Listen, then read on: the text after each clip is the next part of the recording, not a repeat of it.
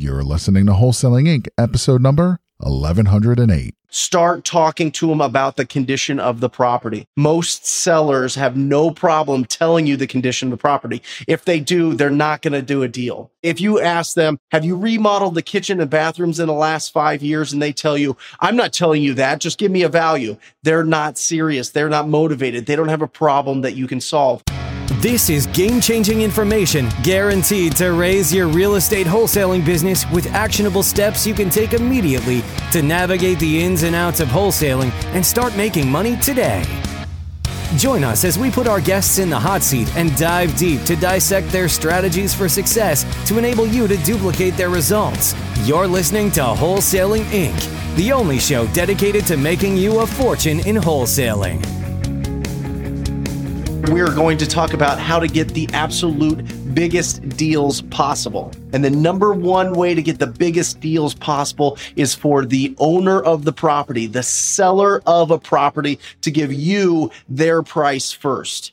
Brent, that's so hard. They never want to give me that. In today's market, they want us to throw out numbers first. And I get that. I totally get that. We run across that every single day. But I'm telling you, if you use certain techniques, ask certain questions, you can pull the price right out of that seller. And I'm going to give you some tips. I'm going to give you some strategies to be able to implement right now on the next conversation that you have with a homeowner. So remember, when we are pre-qualifying every seller, because we pre-qualify every seller every time, 100% flawless. You have to pre-qualify or you're going to go on so many appointments that you don't get locked up. So you must pre-qualify. We pre-qualify again on the 4 pre-qualifiers: condition of the property, timeline to sell, motivation to sell, or what is their problem, and the price. And the price, without a doubt, is the toughest one to get from the homeowner because it's a little game of chicken, right? They want to see who's going to move first. They think that they're on one side of the poker table, you're on the other side of the poker table, and you show your cards first type of thing, right? And I get it. It happens every single day, but I'm telling you, you can ask the right questions and you can really build enough of a relationship, enough rapport with the homeowner to be able to get that number out of them. Number one, start talking to them about the condition of the property. Most sellers have no problem telling you the condition of the property. If they do, they're not going to do a deal. If you ask them, have you remodeled the kitchen and bathrooms in the last 5 years? And they tell you, I'm not telling you that, just give me a value.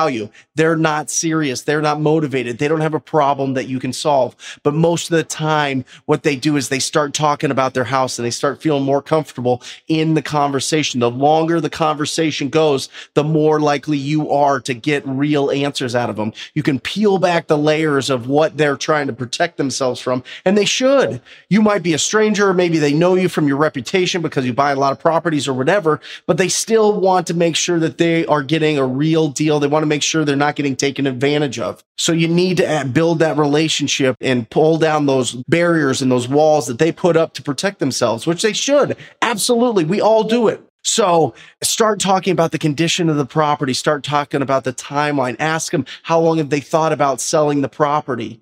And then ask them, what I like to do is I like to give all the benefits up front and then ask them what they would take. So I say, listen, just to explain how we work, we purchase properties cash. We pay all the closing costs. There's no commissions. And the best part is we buy them completely as is. That means you don't have to put another cent into the property. So for an offer like that, a net offer to you like that, how much would you take?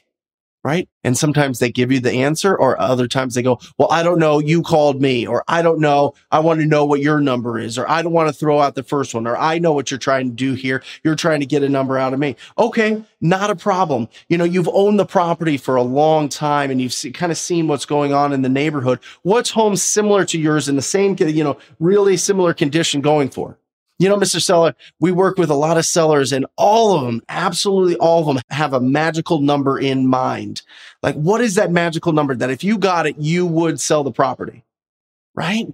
You start going through these processes, or you say, you know what? If you were to totally fix up this property, what do you think it would sell for? Well, I think it would sell for 200,000. Well, if you really you put new cabinets, you put new flooring, you paint it, you put new windows, a new air conditioner, a new heater, you put new water heater. I mean, it just looks perfect. It's operational. All the operational parts of the home are working. The mechanical parts, I should say, operational. I don't know. Mechanical parts of the home are working. Like, how much would you have to invest into the house? Well, it probably costs about $50,000. Okay, got it. And then if you were to sell it on the market, let's say that costs you about 6 to 8%, depending on the commissions. So, if I could give you just a net offer around 120, that would be pretty much similar, right? It'd be without you having to do anything, without the headache of going through contractors and delays and not being able to, and having to oversee it and pick out everything that goes along with rehabbing a property. Wouldn't it just be easier just to sell it cash, right? I mean, these are great questions to ask. Just ask them, just give me a ballpark. I'm not going to hold you to it, but just kind of give me a ballpark.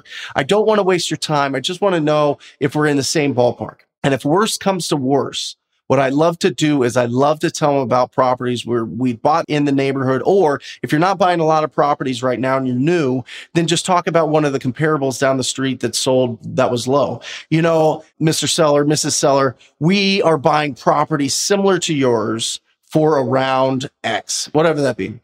60,000, 100,000, 600,000, whatever it is. We're buying properties similar to yours for around this price. Is that kind of what you were thinking? And you're literally nodding when you're on the phone, right? You're just assuming that's what they're thinking. You're assuming, of course, that's what they're going to take. That's what other people have taken, right? You're kind of just getting in there with that collective type of mindset that, oh yeah, well, I guess other sellers did that. That's probably where I'm at too, right? You're pulling it out. And if that's your last case, if you throw out a low ball at them, you're going to pull out that number because they're either going to say, yeah, we're pretty close. Okay, pretty close. Like, we're buying properties around 100,000. Were you thinking like 105, 110?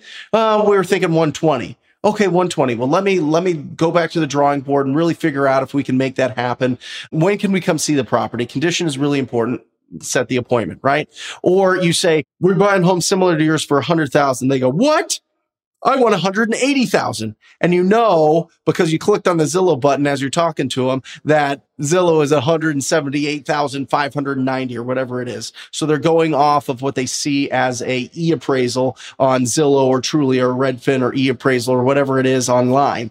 So you want to pull that out because if you're worlds apart, how are you going to bridge that gap? I love anchoring low with price if you have to throw it out first, because the natural tendency is if you throw out 60,000 and they want 100,000, there's a natural tendency to meet right in the middle at like 80,000. Beautiful. So use some of these techniques as you're talking to sellers. Try to pull out the price with them. Sprinkle it in as you're pre-qualifying them based on the condition, the timeline, their motivation, and try to pull that price out of them.